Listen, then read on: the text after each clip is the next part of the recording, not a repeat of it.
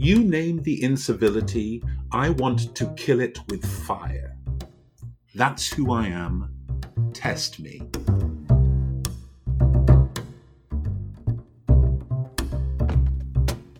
Hello everyone, my name is Dr. Pete Olushoga and I want to welcome you to a very special episode of 80% Mental.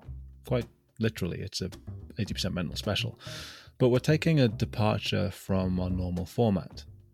If you've listened to the podcast before, you'll know that we pretty much talk about anything and everything to do with the psychology of sport and performance. But when we first started this, we always wanted the conversation to be about more than just sport. Conversation should always be about more than just sport.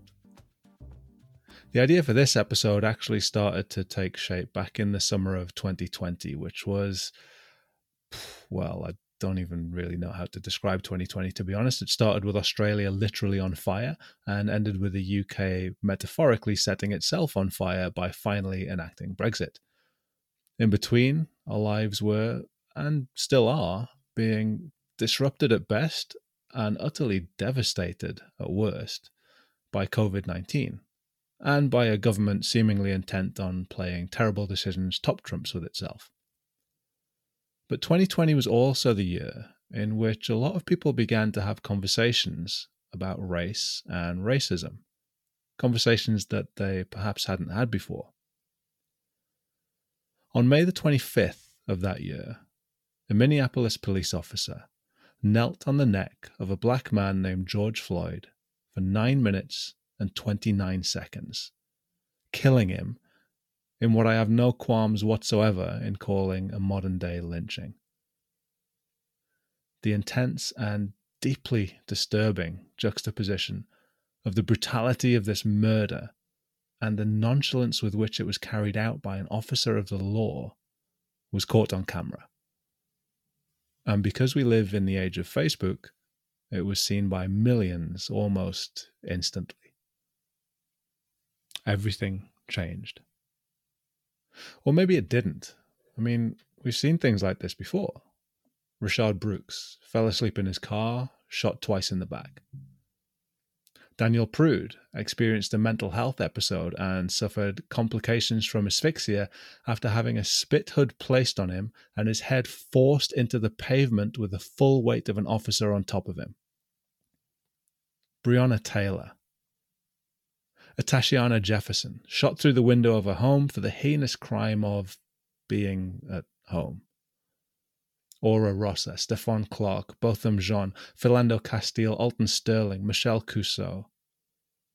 Freddie Gray, hands and feet shackled in the back of a police van, but with no seatbelt, was unable to protect himself as he was thrown around inside the van. He was found 45 minutes later with a nearly severed spinal cord. Tamir Rice, Michael Brown, Tanisha Anderson. And let's go ahead and add Adam Toledo, Dante Wright, and Micaiah Bryant to that list as well. And in the UK, Shaku Boyer, Mikey Powell, Leon Briggs, Sean Rigg, Mark Duggan, Ricky Bishop. We've seen police violence against people of colour too many times before. But in that summer of 2020, with George Floyd, it really did feel different this time. Perhaps because we were all held still by the pandemic without the distractions of the daily commute, the days out, or our beloved sport to keep us entertained. Perhaps our lives temporarily being placed on pause meant that we were forced to pay more attention this time, forced to notice the exact way in which a white police officer decided that George Floyd's life as a black man in America did not matter. So the summer of 2020 became the summer of Black Lives Matter. Worldwide protests, statues toppled, streets renamed, and a light shone bright on racism, not only in America, but in the UK and all around the world. Rennie Edo-Lodge's Why I'm No Longer Talking to White People About Race flew off the shelves, and rightly so. It's a fantastic book. People were suddenly eager to read about racism and about white privilege, eager to understand racism, current and historical, and to declare loudly, I'm not racist, and to put black squares on their Instagram feeds for a day. Everything changed, and yet nothing changed. Pubs opened, beaches opened, people started to return to what could be mistaken for normal. Bad Decisions Top Trumps was only just getting started at this stage. And so the Great Racism Book Club of 2020 kind of lost its momentum. When sport did finally start to return, it was a little different. Face masks, social distancing, virtual audiences, and fake crowd noise. Sport had found itself at the bottom of its own uncanny valley. But while it seemed like the world had already moved on from the events of the summer, athletes were using their stage and their platform to keep conversations about race and racism at the forefront of our minds. Black Lives Matter protests in the Premier League, the NBA players taking the court with Black Lives Matter and other social justice messages on their jerseys in place of their own names. It was sport that was keeping the conversation going. Now, given the history of black protest in sport, this is hardly surprising.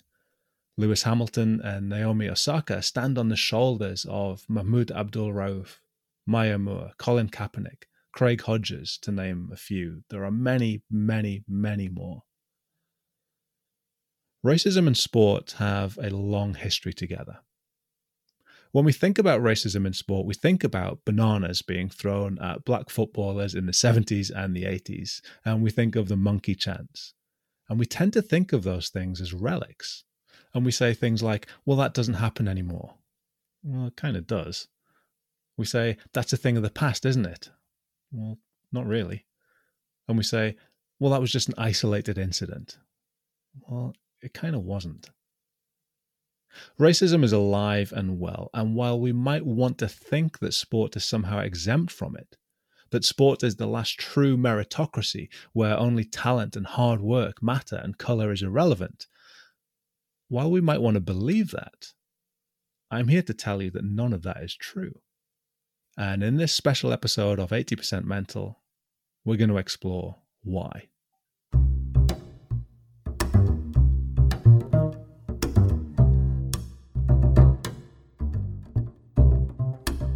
Well, as you know, if you're a regular listener, we start each episode with a question, and we generally muddle our way through trying to answer it with the help of some special guests. And the stars have finally aligned, and it's with great pleasure that I introduce the one and only John Amici. At least I assume you're the one and only John Amici. I haven't checked. There might be more. I'm sure there's an imposter somewhere. John is a respected organizational psychologist, best-selling New York Times author, sought-after public speaker, executive coach, and founder of APS Intelligence, and has been endorsed as a Jedi by Mark Hamill. John, thank you very much for joining us on 80% Mental. Really appreciate it. It's a pleasure. Thank you. I don't want to suggest in any way that being endorsed by Mark Hamill is the most impressive thing. No. It's unequivocally the most important thing and the most impressive thing. There's no doubt. I was just going to say, I was going to throw that out there and let our listeners decide. But I was impressed by it anyway. So now, because this is an episode on racism in sport, our listeners might well think that we're going to ask what we should do about racism in sport, because that would make perfect sense. But I think before we can do that, before we can really do anything about racism in sport, I personally think the question needs to be, how do we talk about racism in sport? How can we go beyond those empty slogans, the kick it out, the zero tolerance, and actually have meaningful conversations about racism? So that's what we're going to explore on this episode of 80% Mental. And I'm going to jump straight in and ask you, John, in your opinion, what stops us from having those meaningful conversations about racism? Human beings have a need to feel innocent and fair. Anything that compromises a sense of innocence and fairness will be pushed to the margins. It's why we avert our eyes when we see rough sleepers. It's why we don't look at them. Because looking at them and the panoply of them, just the sheer numbers of them, tells you instantly that you are part of the system that allows that to be possible, that it cannot be that each of these individual people is so inherently flawed that they deserve this fate. People need to feel innocent and fair. They need to feel as they cheer for their badge, their team, their player, that they are faultless and blameless and they've earned their own way here and nothing they do harms anyone else. And that is why many people can't have a legitimate conversation around race and racism, because it implicates us all, either through our actions or our avoidance of action. And then there is another part of the sports world, the sports business world, that has been run like a 21st century plantation for a long, long time, and they quite like that. And they think that black people should be grateful that we let a 0.00 something fraction of them earn a lot of money. I'm a cynic, just in case that's not coming through. No, loud and clear. I think in sport in particular as well, you mentioned kind of broader society, but in sport as well, we have this real need to see it almost as a meritocracy. Whereas, on the pitch, it's different. There's no, advantage. Color doesn't mean anything on the pitch. We have a need to see it that way. And it's not the case, is it? No, it's absolutely not the case. Meritocracy. I mean, if people understood where that came from, how it was a satirical use of that phrase, it was used back in the day, and I've forgotten the name of the author who did it. You probably know, but it's an author who talked about meritocracy in a satirical way, referring to the aristocracy and royalty as a meritocratic situation. So we've never quite understood that whole thing was tongue in cheek, and that meritocracy is not real, even in the places where we think it's real, like 8-second races or whatever else, where we think it's just not. It never has been. There's a lot of, you mentioned this kind of denial of racism because we want to see society as fair. And if we admit perhaps that racism does exist, we also have to admit that we are complicit in it and that we have to do something about it. Mm-hmm. So there's a lot of denial as to, and, we both talked about the Sewell report that came out a few weeks ago and just the mental gymnastics that people were doing. When people were pointing out that actually, look, here's some examples of institutional racism. Like I say, the mental gymnastics people were doing to deny that it existed were actually quite impressive. But we're quite happy to admit racism when it's somebody doing a monkey chant in the stands or somebody who is, screaming racist abuse in someone's face. We're quite happy to admit, yes, that's a problem with racism. Again, why do we deny it so much? Why is there such a hesitation to admit that deep structural racism might be a factor in some of the inequality that we see? Because if it's a factor in the inequality, it's a factor in those people who rise and thrive and succeed in the system. But also because the acknowledgement of the egregious racist is actually very convenient. The moron who throws a banana or does a monkey chant or yells the N-word. This complete ignoramus is actually a tool for the oppressor. He's really useful. Invariably, he's really useful because the ejection of that person can be used as evidence of equality. When it isn't evidence of equality, when you throw a murderer into prison, this does not suggest that the world is free of people who would murder. It doesn't suggest that the world is somehow a place where you could never, women do not have to stop using their keys as a weapon as they walk anymore. No, nothing's changed. It's, we live in this weird compliance culture where we think the removal of the egregious and kind of, as long as the norm, the average situation is no one's doing anything illegal, even if it's unethical, is where we live. And sports lives in that place. Sports is a compliance culture. It's about rules. It's not about ethics. I was looking today, I had another conversation with somebody else, and I'm really actually I'm doing that proper psychology thing where we examine our own state. And I'm furious today. And it's probably going to color everything I do now from the rest of the day. But I'm furious because I don't dabble in sports for a reason. It infuriates me. Because you look at their bloody principles. You look at the IOC charter. You look at the FIFA and FIBA charters. And if they followed what they say are their core principles, we would never have this conversation. And yet, here we are again. This is why we can't talk about racism, because if we did, we'd have to juxtapose it against a set of principles that could never allow racism, not on an institutional, systemic, or individual basis. And yet here we are.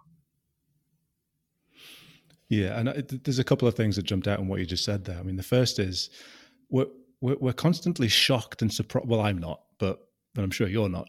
But we are constantly shocked and surprised every time there's an incident of racism. People come onto Twitter and onto Facebook and express their disgust and surprise that how can this still be happening? How can this still be going on in 2021? And, you know, I think if I slap you in the face every day and you're shocked and surprised by it, like at some point, well, I mean, that just makes you an idiot, because at some point you have to realize that there's a recurring issue here and we need to address it. So the shock and the surprise is kind of part of this whole denial that it exists on a broader level, as far as I'm concerned. The second thing that you mentioned there was, you know, the charters and the schemes and the campaigns to end racism in sport, and they've been around since, well, forever.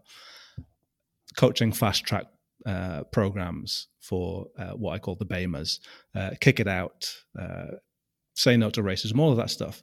You know, why is it that they don't or can't work, do you think? Because like you say, we're still here having this conversation. They can't work because they're never given enough power or influence to do anything. These organizations are adjuncts. They exist.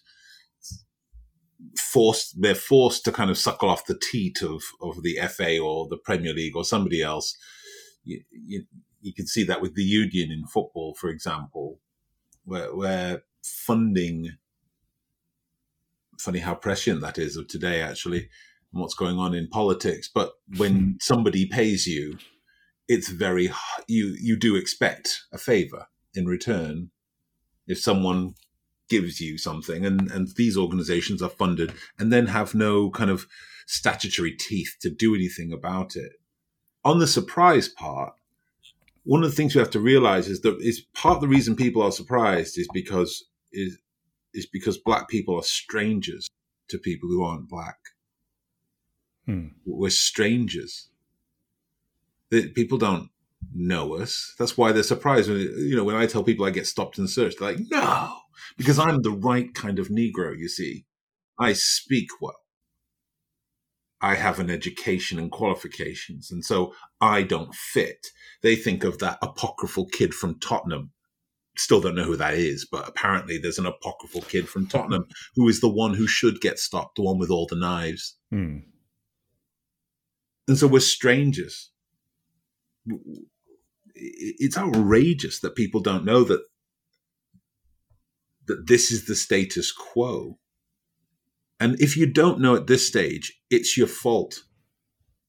I want to be very clear here. There is an implication, a moral and ethical implication for the things that clever people choose not to know. Now, I'm not a sports psychologist, so I'm not suggesting that every kind of subject matter expert should have every expertise. But when it comes to some things, the idea that you can exist in this world in 2021 without realizing what's happening to people who are different than you is a choice that you've made because it's a 0.00038 second Google search away. Oh, and in the reverse, it doesn't happen. Women know men. Black people know white. Asian people. We know the other when you're the minority because you have to survive. I have to know how white people will respond when I get in close proximity in a business environment. I have to know how white people respond when I walk behind them on the street. It's what keeps me safe. So why, so part of the reason we don't have this discussion about racism is because the people who are the supposed subject, who are the targets of racism as opposed to the perpetrators, are strangers and therefore not important. I think as well there's a lack of motivation as well, because like you say, the people at the top aren't motivated to have these discussions, and they're not motivated to make these changes. You look at people like Greg Clark, who's the former chairman of the FA, who described institutional racism as fluff and was quite happy to refer to black footballers as coloured. You look at the Rooney Rule in the NFL, designed as a hiring policy for coaches of colour. I can't remember how many years ago it was instituted, but the same time now we have the same number of coaches of color in the NFL in a league that's 70% black, because the league is run by old white men. So there's no motivation there to have these conversations and to make these changes. I think so. Just to be fair, it isn't just run by. It's not because they're old white men that we don't have any black coaches, because let's think about the implication of this. You actually don't want to pick from the largest possible talent pool. You are actively choosing to have limited talent supply in an environment of extreme money. And so it's actually old white racists is the accurate thing, because otherwise old white men wouldn't necessarily choose familiarity over cash. Sure. I'm laughing because I was actually going to say that, and I stopped myself from saying that. I stopped myself from describing them as old white racists. I'm not going to be hired by the NFL anytime soon. Anyway, I can't imagine I am either. Yeah. But it's interesting because, it's almost like we're looking in the wrong place for racism in that respect. We're focusing on the banana throwing and the name calling, but actually the reason why we don't have, one of the potential reasons why we don't have black coaches, but we have a 70% black playing staff, and same in the NBA. I think it's like 80% black players and hovers around about 30% coaches. I think one of the reasons that we have that isn't because of that overt type racism. It's because the very language of sport itself is steeped in racism. Whiteness is clever. Whiteness is strategic. Blackness is powerful. Blackness is impulsive. These tropes haunt us. They haunt us, and nobody seems to want to do anything about that. We see successful black coaches as outliers, not consistency. And that's why you see white coaches who fail time and time again at numerous different organizations keep getting rehired, whereas a black coach who fails once is seen as, there you go, I told you. It's absolutely exhausting. It's ridiculous too, because I don't want to create this kind of Benetton ad in sport. I'm not interested in that. I just don't understand why, if you are nominally interested in the concept of meritocracy and making it, come into being in some form, why you wouldn't be interested in the best possible talent, even if it didn't look the way you expect. I don't get that. I actively have hired people who I knew I wouldn't like. And I say that because when they arrived, the way they thought, the way they operated was so radically different from me that I found it irritating.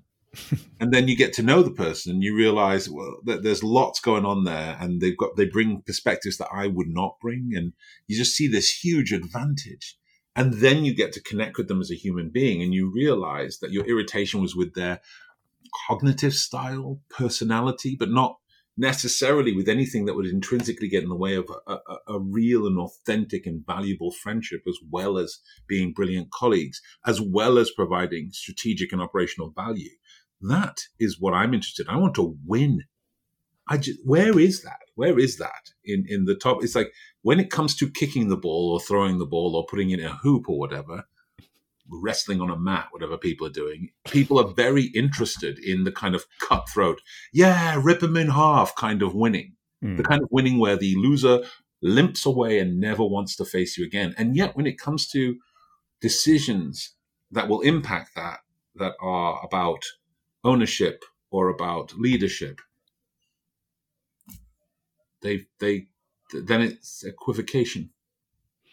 Yeah, and it's like you said earlier. It's an active choice to be racist, to believe in those racist tropes, because, and in fairness, I don't know. I think if people are continually exposed to this, so we talked about the language of sport, and there was a study carried out by some guys at the University of Massachusetts. I can't say that word, Massachusetts. Everyone knows what I mean. That's fine. And they looked at 40 years worth of data, and it was exactly what you said. Non-white players are praised for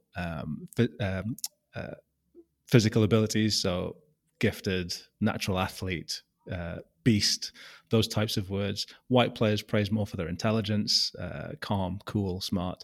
And if anybody thinks that that's just an American thing, there was a company, a Dutch company called Run Repeat. I think they were Dutch anyway. They did the same thing in all of the European soccer leagues, found exactly the same thing, the way that we refer to athletes. Now, if you're exposed to that language as a player, a coach, a fan, an owner, like constantly, that constant drip, drip, drip of racism, is it any wonder that you view black players in one way and white players in another, and then you make judgments about their ability to coach and progress from the playing field? I'm not trying to justify it. I'm just saying, once we know that's the case, surely then we can make a choice to override what we are being constantly fed.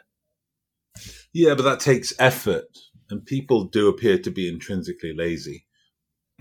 And I'm talking about the impulse that's been with us since prehistoric times to conserve energy is still there.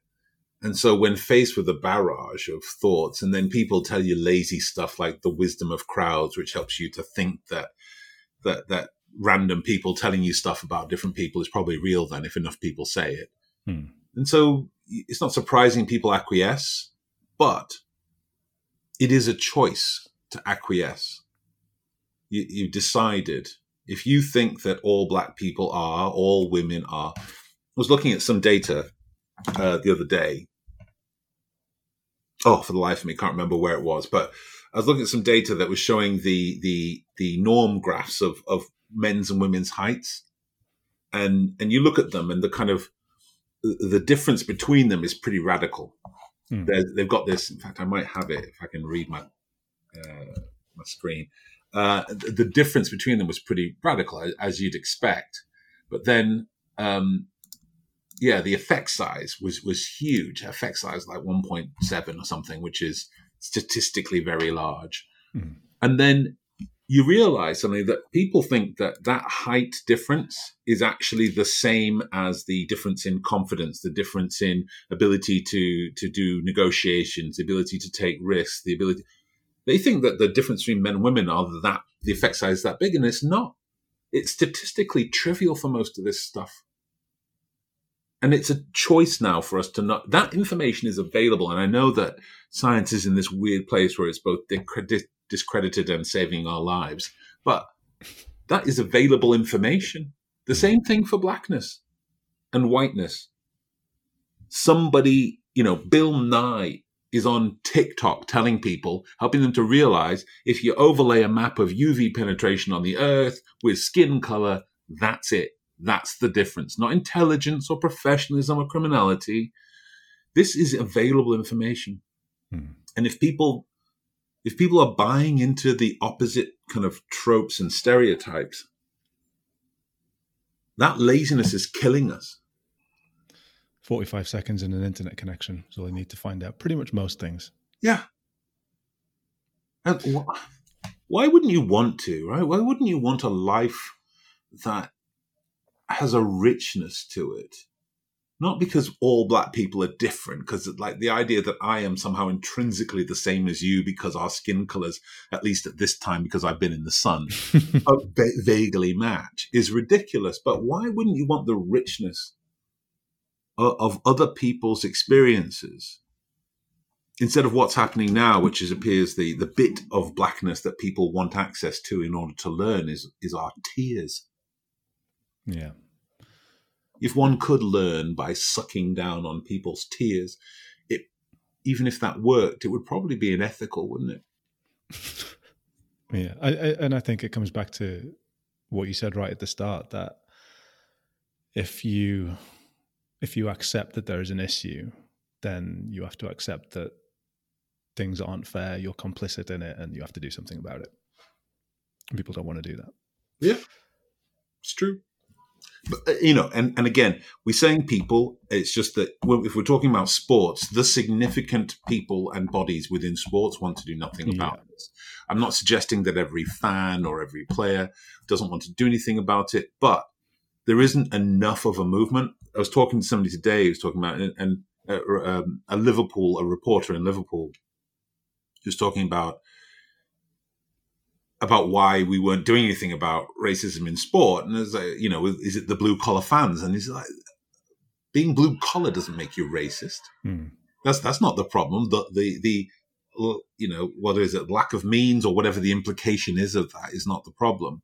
But what is the problem is that when 6 Premier League clubs decide to go and form their own league, the world stops. Boris Johnson stops and does something about it. And fans protest and threaten to withdraw, and some of them do withdraw their season tickets. But when somebody on their team was racist in front of television cameras in the world, they came back the next day. So there is a matter of principle here that is really difficult, I think, for people to just address for themselves.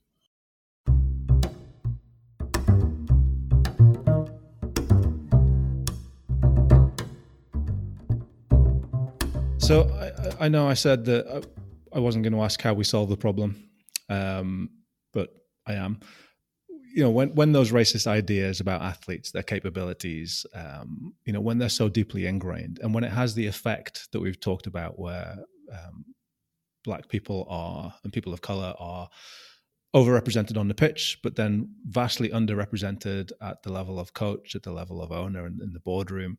Where do we even start? Where do we even start in trying to reverse that? Targets. I hate targets. They have unintended consequences. The recipients of targets, whether they be women or Black people, end up feeling as if their achievement is attenuated, maligned, marred by the target.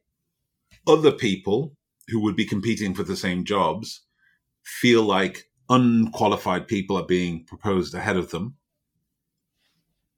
And everybody, it seems, thinks that they're wildly unfair. And yet, when you look at boardrooms, I was just looking at the Egon Zehnder, is it? Board report on ethnicity on boards.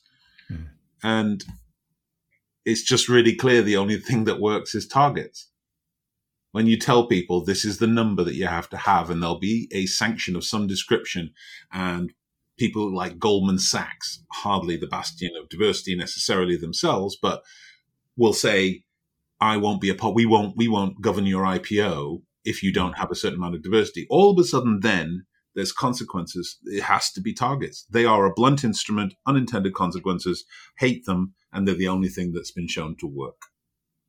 So what would you say then to those people who would, argue against it and say, well, that's not fair? The status quo is not fair. The current status quo is not a meritocracy. It's an absurd notion to suggest it is. I am a deeply, deeply privileged man. I'm talking to you from a penthouse in Covent Garden, overlooking a bloody courtyard where I've got an Italian restaurant and everybody knows my name, and it's great. And lovely. I have a collared shirt and a pair of jeans that I have by my front door that I have to put on before I go to Pret, because I know that reduces the chances of me having an interaction with the police.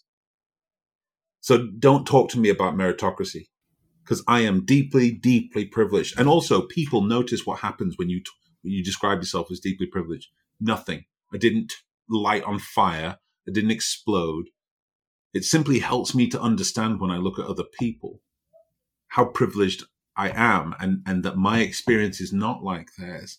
Or how might make me ask that question? How might your experience not be like mine? When somebody doesn't understand a concept that I think is really easy, maybe I think back, to the privilege I had because my mum read to me every damn night.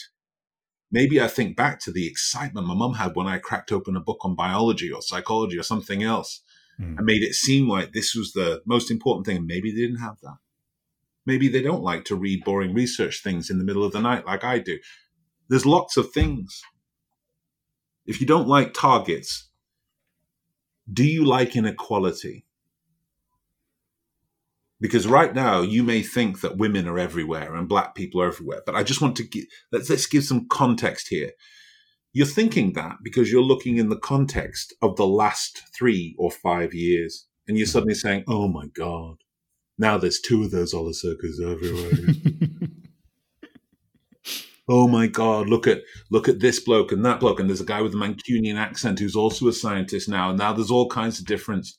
Yeah. And you're looking here, instead of remembering that it's 107 years since Emily Davison was killed by King George V's horse to get voter rights. 107 years. Progress doesn't look so great in that context.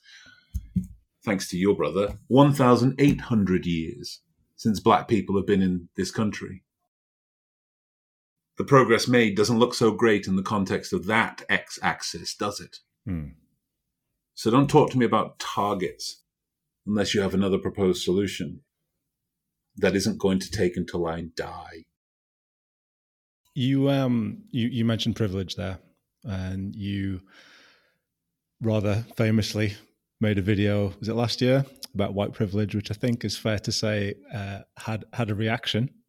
Some a good deal of praise, in fairness, but also a bit of a backlash to some of the ideas that you maybe expressed in that video. I know for a fact that there are people who'll be listening to this, my colleagues in sport, colleagues in psychology, coaches, athletes, who will still balk at the idea of white privilege.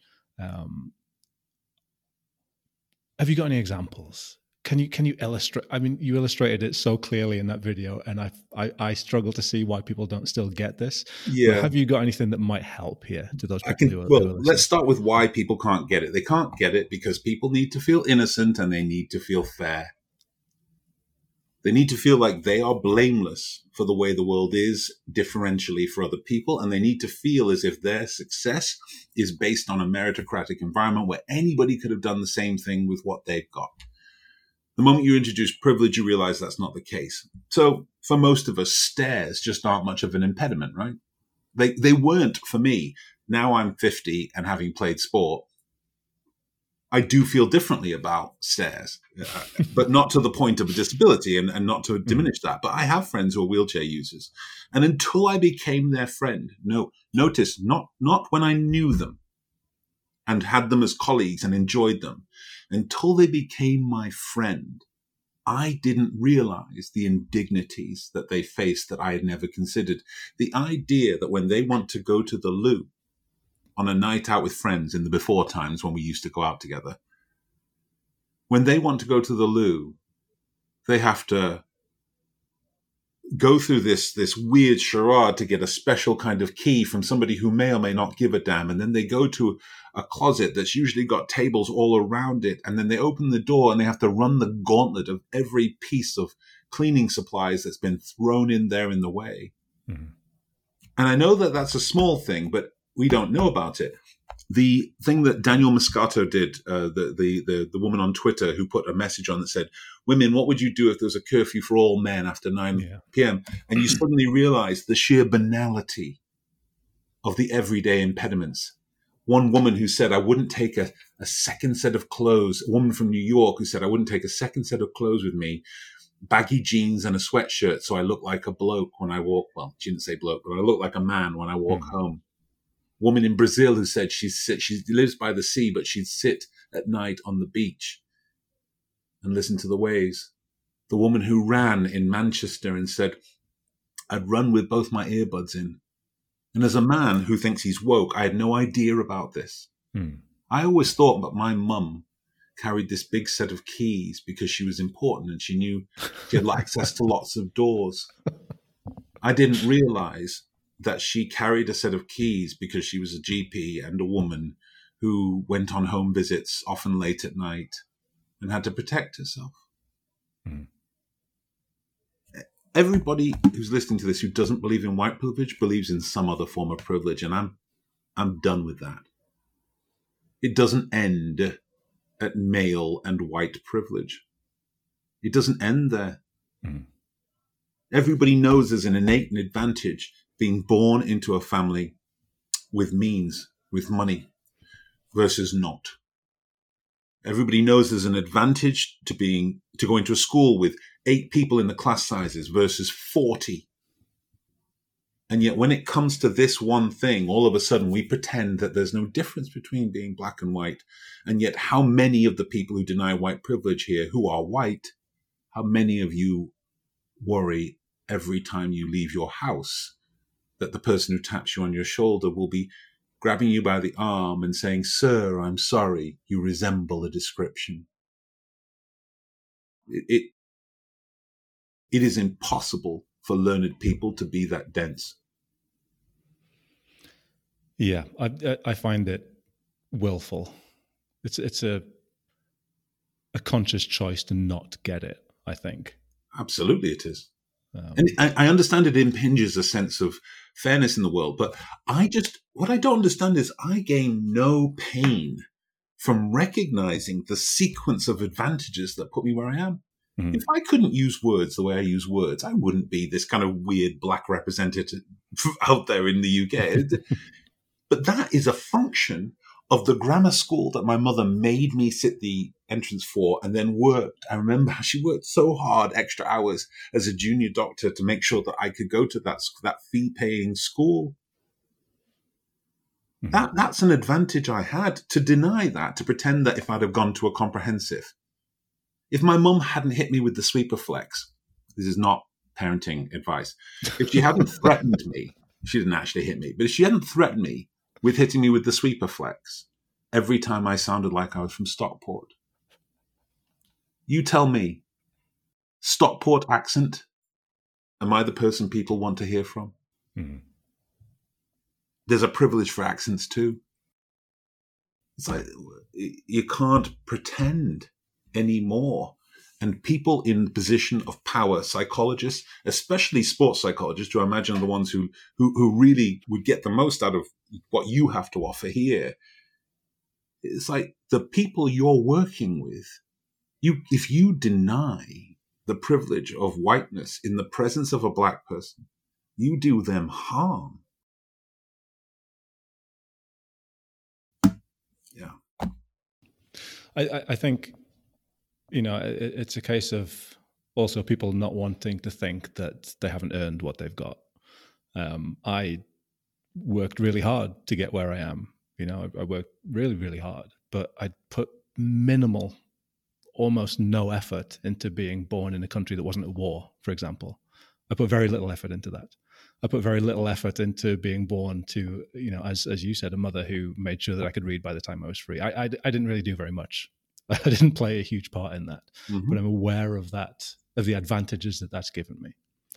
I think one obvious example in sport, forget sport for a second, but I think one obvious example of privilege is not having to scroll through your social media every day and see people being killed, brutalized, harassed, just for looking the same as you, for having the same skin color as you. Yes. And I know personally that has taken an emotional toll on me doing that. It would be remiss of us to think that didn't also take an emotional toll on our athletes and coaches and psychologists and on my colleagues of color as well. I don't know if you have any thoughts about that. Yeah, it is exhausting to see people murdered for looking like you. It's exhausting to hear the debates around how much your life matters. It's exhausting to hear the equivocation of supposedly good people around issues of conscience. It's exhausting to see one of your own pretend that institutionalized racism doesn't exist. The emotional toll is actually quite acute. That's why I have a countdown on my computer. 112 days until I go on holiday. 112, and I say this, that it's not a question of going into the sun. I must escape. There's a scene from The Matrix.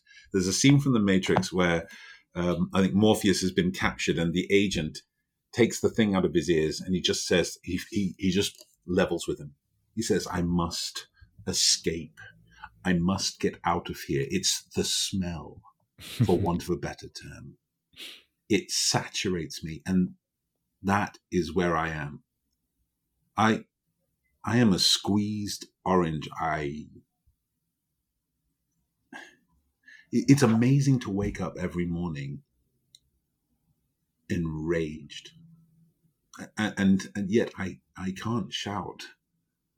I have to add more syllables to the words I use to manage the rage that I feel at having the same conversation again and again, because people don't want to feel bad. Children go hungry in the summertime because people don't want to feel bad. Boys, especially in parts of town that are working class, get stopped and searched disproportionately because people don't want to feel bad.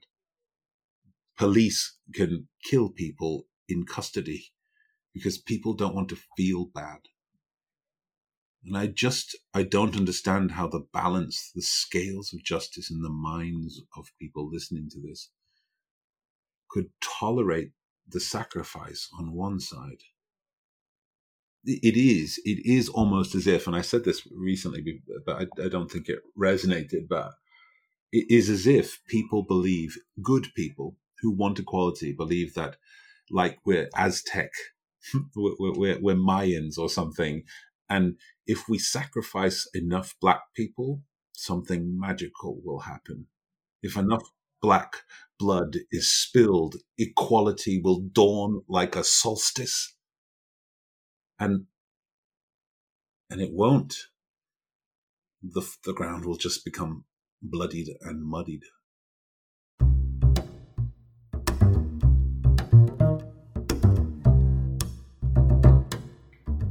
So I'm here with John Amici on this 80% Mental special episode on racism in sport. And John, sport's been really important in the last few years in keeping conversations about social justice going.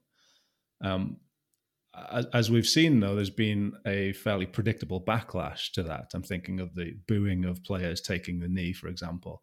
The reaction that we see to white athletes discussing issues out of their sport is very different to the reaction that black athletes get. I'm thinking Drew Brees, for example, the white American football quarterback, has the right to an opinion, whereas LeBron James should just shut up and dribble. This is as predictable a response as it is entirely true. But what can we do as people who work in sport, people listening to this podcast, so psychologists, coaches, so on, to really support athletes who want to use their voices to talk about social issues? So I think it's part of our job. I'm not a sports psychologist, but I think it is part of the job of sports psychologists, and indeed also psychologists. I'm an occupational psychologist, to facilitate performance. And that means when it comes to, we can't stop where the court stops, where the field stops. I think it's a huge mistake. I've seen business psychologists get clients and talk to them, and then if they start to wander into their life outside of sport, they say, well, I'm not a therapist, but I'm not looking for a therapist, just that context seeps in. So what we could be doing is helping people to understand how they can best use their voice, helping them role play with you. This is how I feel. I don't have all the information about this circumstance, this situation. Here's some resources where you could educate yourself. Here's a way that you could have this conversation, doing the minimal damage you can to your career in life, helping you understand the context of the backlash that you might receive and how to handle that. To me, that's the mature and indeed ethical way that support staff of all types should be having the conversation, because you're not going to stop athletes from speaking out at this point. It's that ship has sailed. But what we can do is make sure, here's how we can be congruent. Here's how you can do it in a way that, regardless of whether it receives backlash, will be so dignified and ethical that the backlash will seem unreasonable at some point. Though I think Colin Kaepernick would argue that. Yeah, I think one of the perhaps problems with that, or one of the issues that I find with that, is that a lot of people in my field in particular, and psychologists in general, feel a need to be almost politically neutral, in inverted commas. I know, and they feel the need to not take sides. And oh my God, and there is no such thing. Well, I know. I'm kind of preempting what you're going to say. I think I've got an idea, but there's this genuine belief, though, I think, in the field that we have to be really neutral on all issues, and I don't know the reason for that. I suspect it's because people don't want to alienate the potential client base. I don't know. I'm guessing at this point, but what would you say? And again, I feel like I know where this is going, but what would you say to those people who think, well, I can't take a stand on these issues. I don't want to speak out on these issues because I have to remain neutral. Yeah, it's bollocks. It's bollocks. It's self-serving. It is self-serving, indiscriminately stupid bollocks. Sport has been political since the first naked man ran to marathon to inform the political leaders of a victory and then dropped dead. Sport has always been political. It's a political performance, most major mega events. For us to pretend, listen, we don't want to get involved. We want to state a position.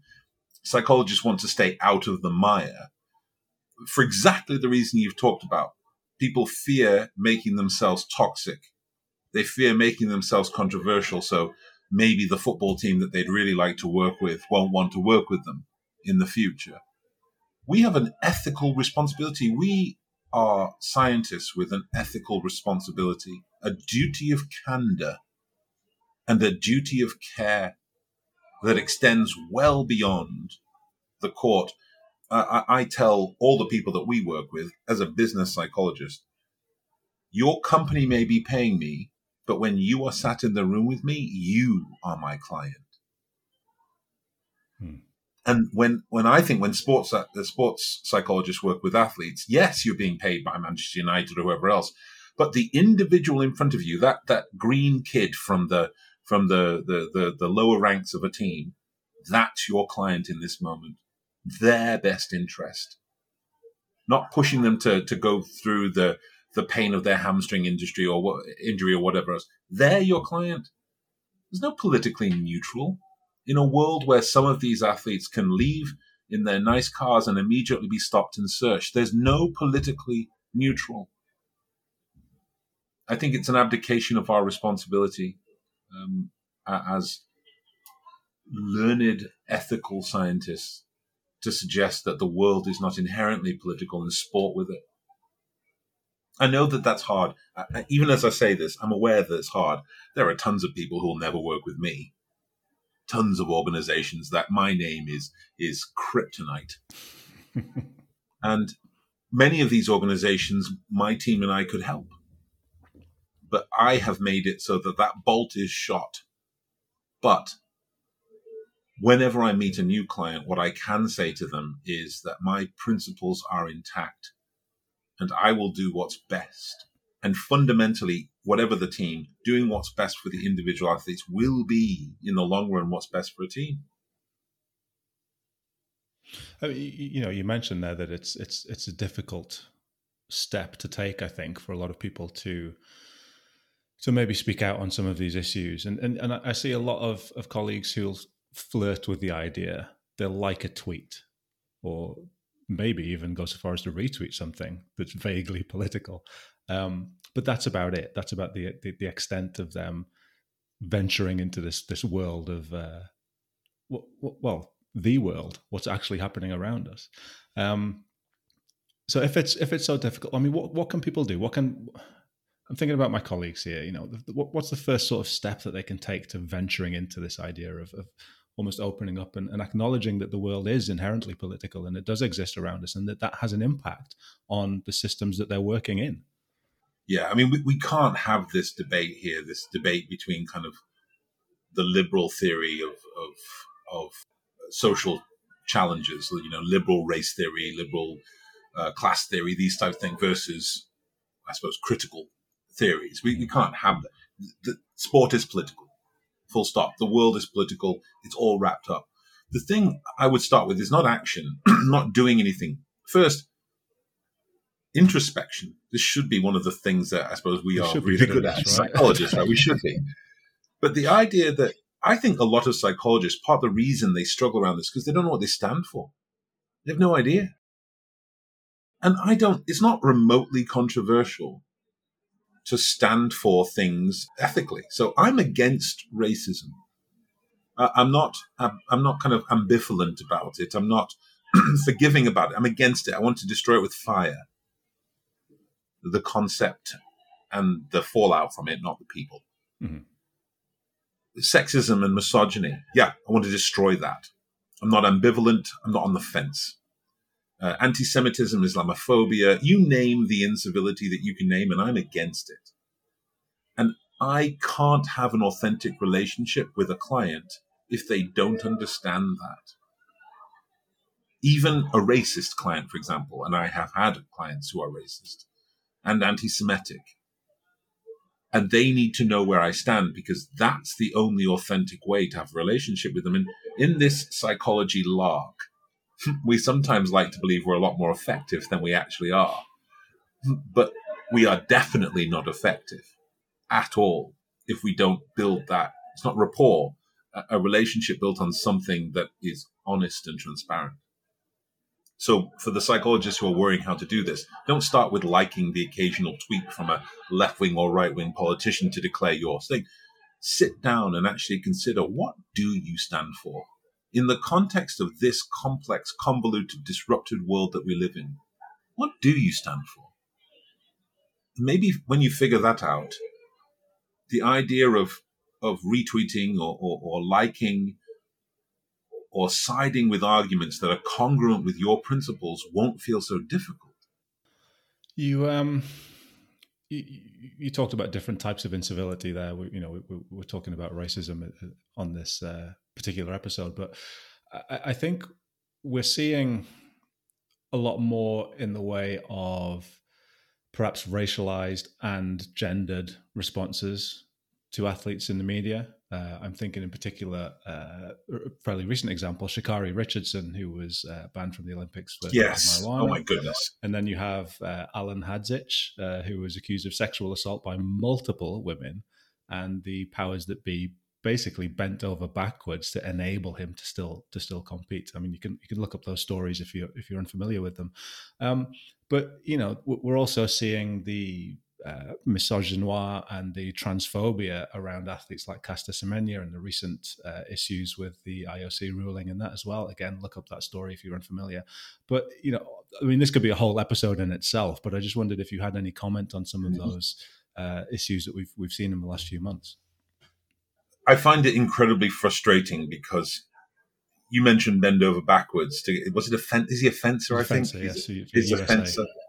To separate accommodation to allow somebody who's an alleged and accused abuser to still compete in the Olympics, and not to diminish any sport in particular, but it's fencing, so it's not like it's the multi-million-pound sport that we're talking about here, but still they made those accommodations. Outrageous. Yeah.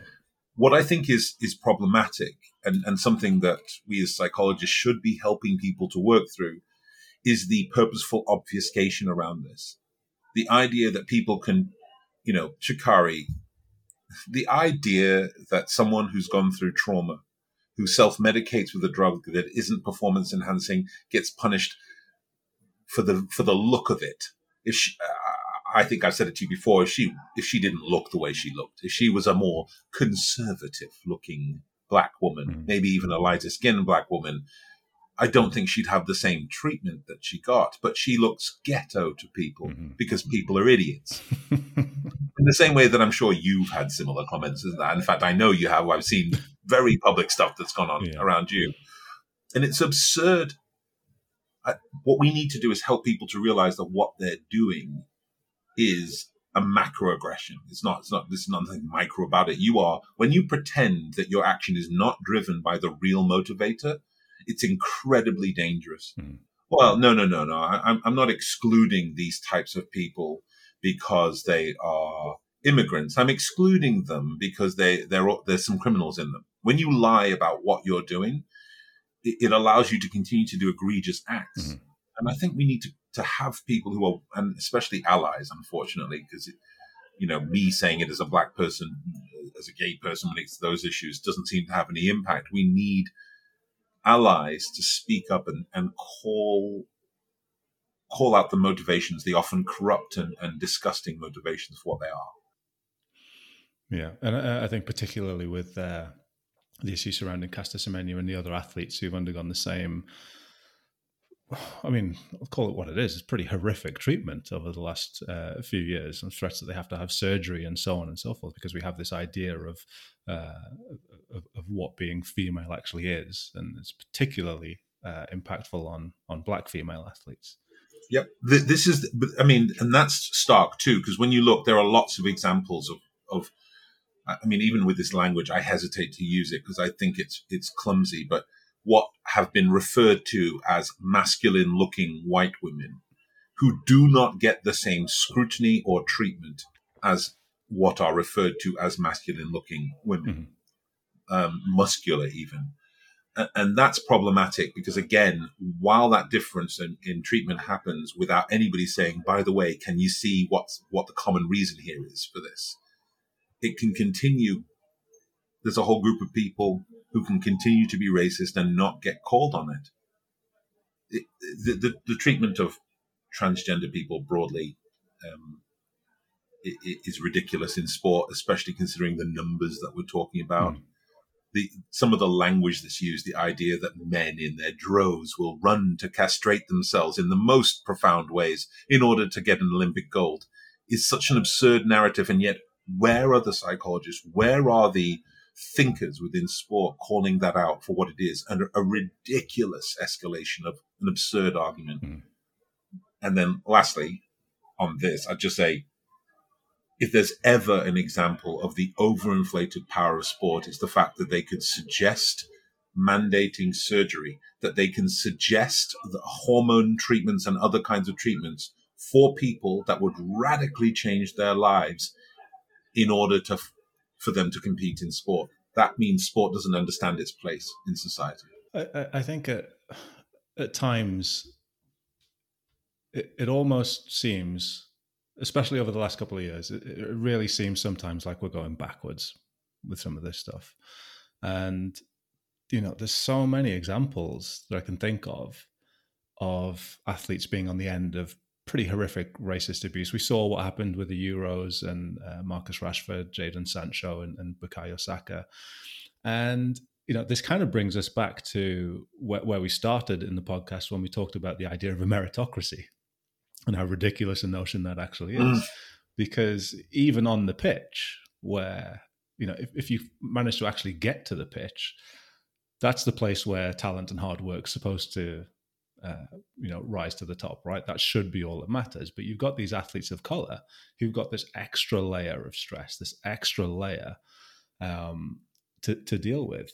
I was reading the other day, Saka said shortly after the Euros, I knew instantly what was going to happen.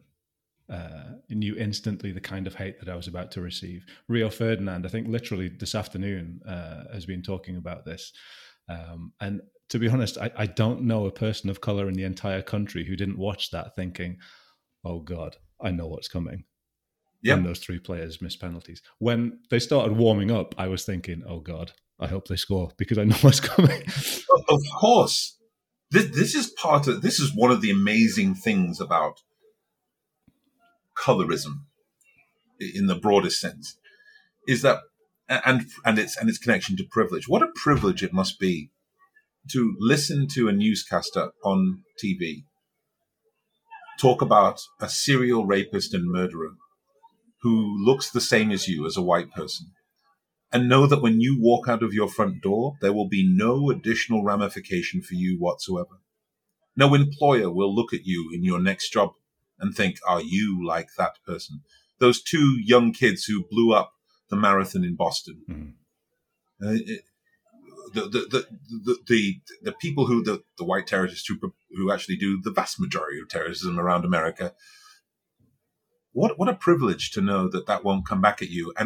And what an indictment of this nonsense about there not being a system of racism, when every black and brown person can watch the warm-ups of those penalties and be thinking not go England or some derivation thereof, but rather, please don't miss, because our lives will be harder if you do. Not your life, our life. Mm-hmm. I don't know why people don't understand that. It must be purposeful, right? If you're a white psychologist working with black athletes, this must be part of your vernacular. This must be part of your eloquence and your expertise. It must be. Otherwise, you'll become unwillingly, perhaps unknowingly, perhaps part of the problem. But I think this is part of the problem, because it is difficult to understand. You know, that the knowing that we're talking about here, that is difficult to understand if you haven't experienced that. On a sort of, you know, intellectual level, you can probably get what somebody's talking about, but unless you've really experienced that. And I think, again, part of the training of sports psychologists in particular, we did an episode on cultural awareness with Shamima Yusuf and Ale Quartiroli, and we talked about some of these issues, the need for psychologists to be culturally aware. I think the problem is that, well, one of the arguments that I've heard a lot is, well, I want to treat everybody as they come. I want to treat everybody the same way, which is stupid. No, don't use any other word. It's stupid. I'm sorry, you don't get to the point where you've got a PhD or a master's in psychology and say something so on its face stupid. Look, the golden rule is Bronze Age sophistry. Let's stop with that. The golden rule is ridiculous. Treat others how you want to be treated, which is some same version of kind of treat everybody the same. It's absurd, because everybody isn't the same. We all know that kid on a team who responds really well when you, in front of the team, you say, come on, Pete, you can do better than that. I expect more of you. And you see how they look at their teammates, they realize that, and they rise. We all know the other kid who, if you do the same, will disappear for 2 weeks. Instead, you take them aside and you say, you're letting your teammates down now. What are you going to... We don't treat everybody the same because people aren't the same.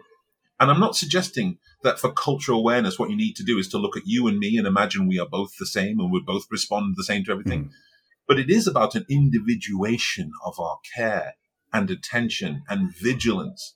It is about the first part of our job being getting to know individuals. If we are going to try and get into their minds, at least the least you could do as a person who gets into the minds of other people is take your shoes off before you jump in. Is make sure that you observe at least some of the cursory niceties of their mind, rather than thinking, you know what, I wouldn't handle it that way. I would like it this way. What a narcissist charter. Treat everybody the way you want to be treated. But I think that the frustrating thing for me is exactly as you say. We know this. We know that we don't sit down with an 8-year-old boy who plays football and work with him in the same way that I would work with a 25-year-old woman. We know that we don't work in the same way. But when it comes to culture, race, there's a real hesitancy. And again, I don't know if it's just fear or an unwillingness to acknowledge or any of those things, but we have to. That's no excuse. Well, no, of course not. Fear is no excuse. Comfort is no excuse. I'm over that now. Fear is no excuse. I know I don't know about you, but I'm uncomfortable most days. I sit in meetings with people and I'm like, oh my God, can I handle this problem? I've not seen this before. We enter a new sector in business and I'm like, oh my God, I've got to learn about investment banking and I didn't know anything about it before. And that's just the baseline knowledge I need to have to be able to do my job. And so when I look at people who I don't understand, I do two things. There are two things coupled that make a difference to me. Benign ignorance. Instead of looking at somebody and trying to do that thing that as psychologists I know it's so tempting to do. Oh, tattoos on the arm, ring on that finger, piercings, braids, and now I know this person. Instead of doing that bollocks, I look at a person and say, right, nope, any knee-jerk stuff that comes to my mind, I'm going to throw it out. And I'm going to do benign ignorance. I admit to myself that I don't actually know anything about you, but that's not enough. I couple it with enthusiastic inquisitiveness. I'm going to make it clear to the person I'm talking to, 8-year-old boy, 25-year-old woman, in football or out, whatever you'd like to share with me, I would love to know. That's what I'm going to do to build this relationship in a way that's authentic. And I'm going to do some therapeutic sharing too that's appropriate so that they know where I am and what I stand for. And the idea that you can treat a footballer a certain way or a fencer a certain way or anybody a certain way just is an anathema to me. And we do know this, right? I mean, there are... Well, like I say, I think of course we do. We do know this when it comes to other things. But like I say, when it comes to race, people are just really... I don't know what happens. I really don't. I think we need to start examining when people do not do things that they know will be deleterious to the experience of a client because it's personally uncomfortable. To me, that's an ethical compromise. If you are, why are you uncomfortable? If you're a white person who's uncomfortable with black people, if you're a man who's uncomfortable working with women athletes, if you're a straight psychologist who's uncomfortable working with LGBT athletes, why? There is an implication for the things that clever people choose not to know. Psychologists, sports psychologists, some of the smartest people around, and yet you don't know how to work with people who make up 80% in some of your sports. You don't know them. Why are they strangers to you when you're 50 or 40 or 30? Why are they strangers to you when you played football with them 5-a-side and maybe even still do? There's an implication for the things that clever people choose not to know. And I think people need to do some introspection on that.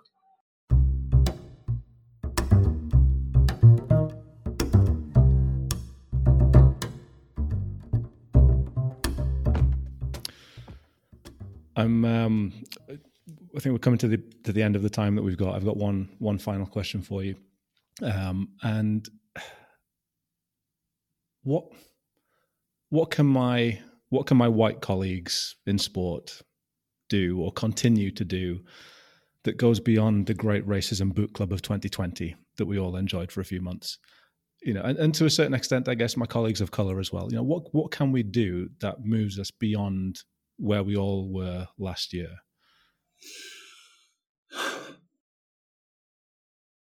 There's two things, two sides of things. One is personal and effortful and dull and not very rewarding and will engage you in conflict. The other is dull and effortful and will cost you in other ways.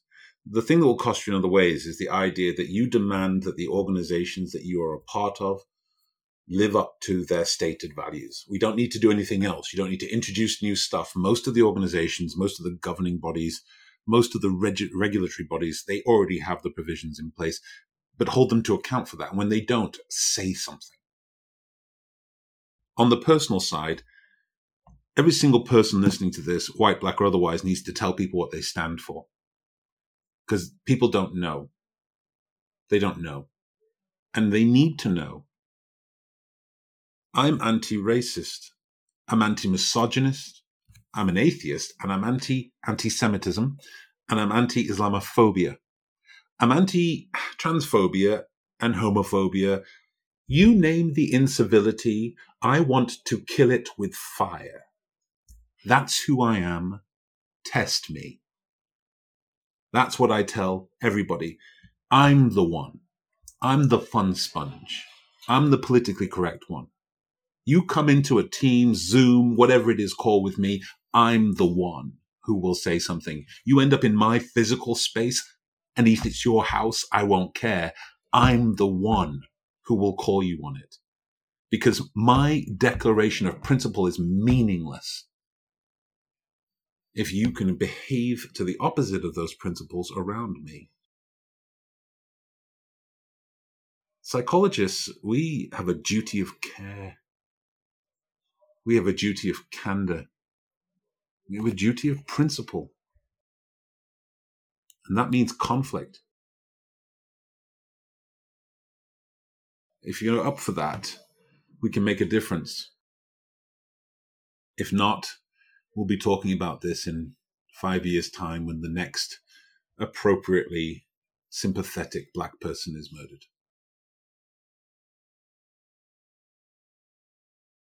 I'm a light-hearted read.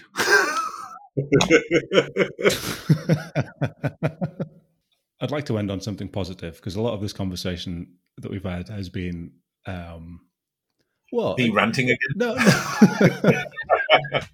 No, but it's a subject matter that people find uncomfortable. And, again, my response and your response to that is, well, tough. But, it's been quite heavy hitting, I suppose. And I want to end on something positive.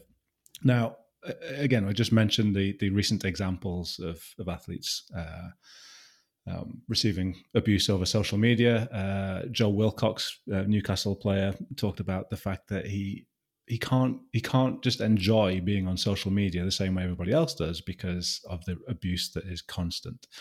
Sloane Stephens, the American tennis player, she talked about the same thing, the kind of abuse that she's received. And I think, to be fair, there's a bit of a double whammy here of social media providing the means for racist idiots to howl at the moon, but also provides a window for us to see them. So there's that. But I do want to end on a positive note. I was asked this question recently in the context of higher education. And I'm going to ask you the same question in the context of what we've been talking about in the podcast. Why should we be optimistic?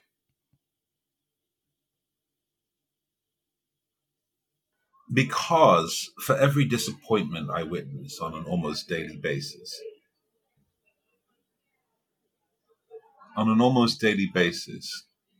I get just a glimpse of the profound or wonderful, therapeutic and warm ways human beings can heal each other. We should be optimistic because when I look at psychology, at its core, although we struggle with this thing of not being real scientists and trying to prove ourselves constantly, at its core,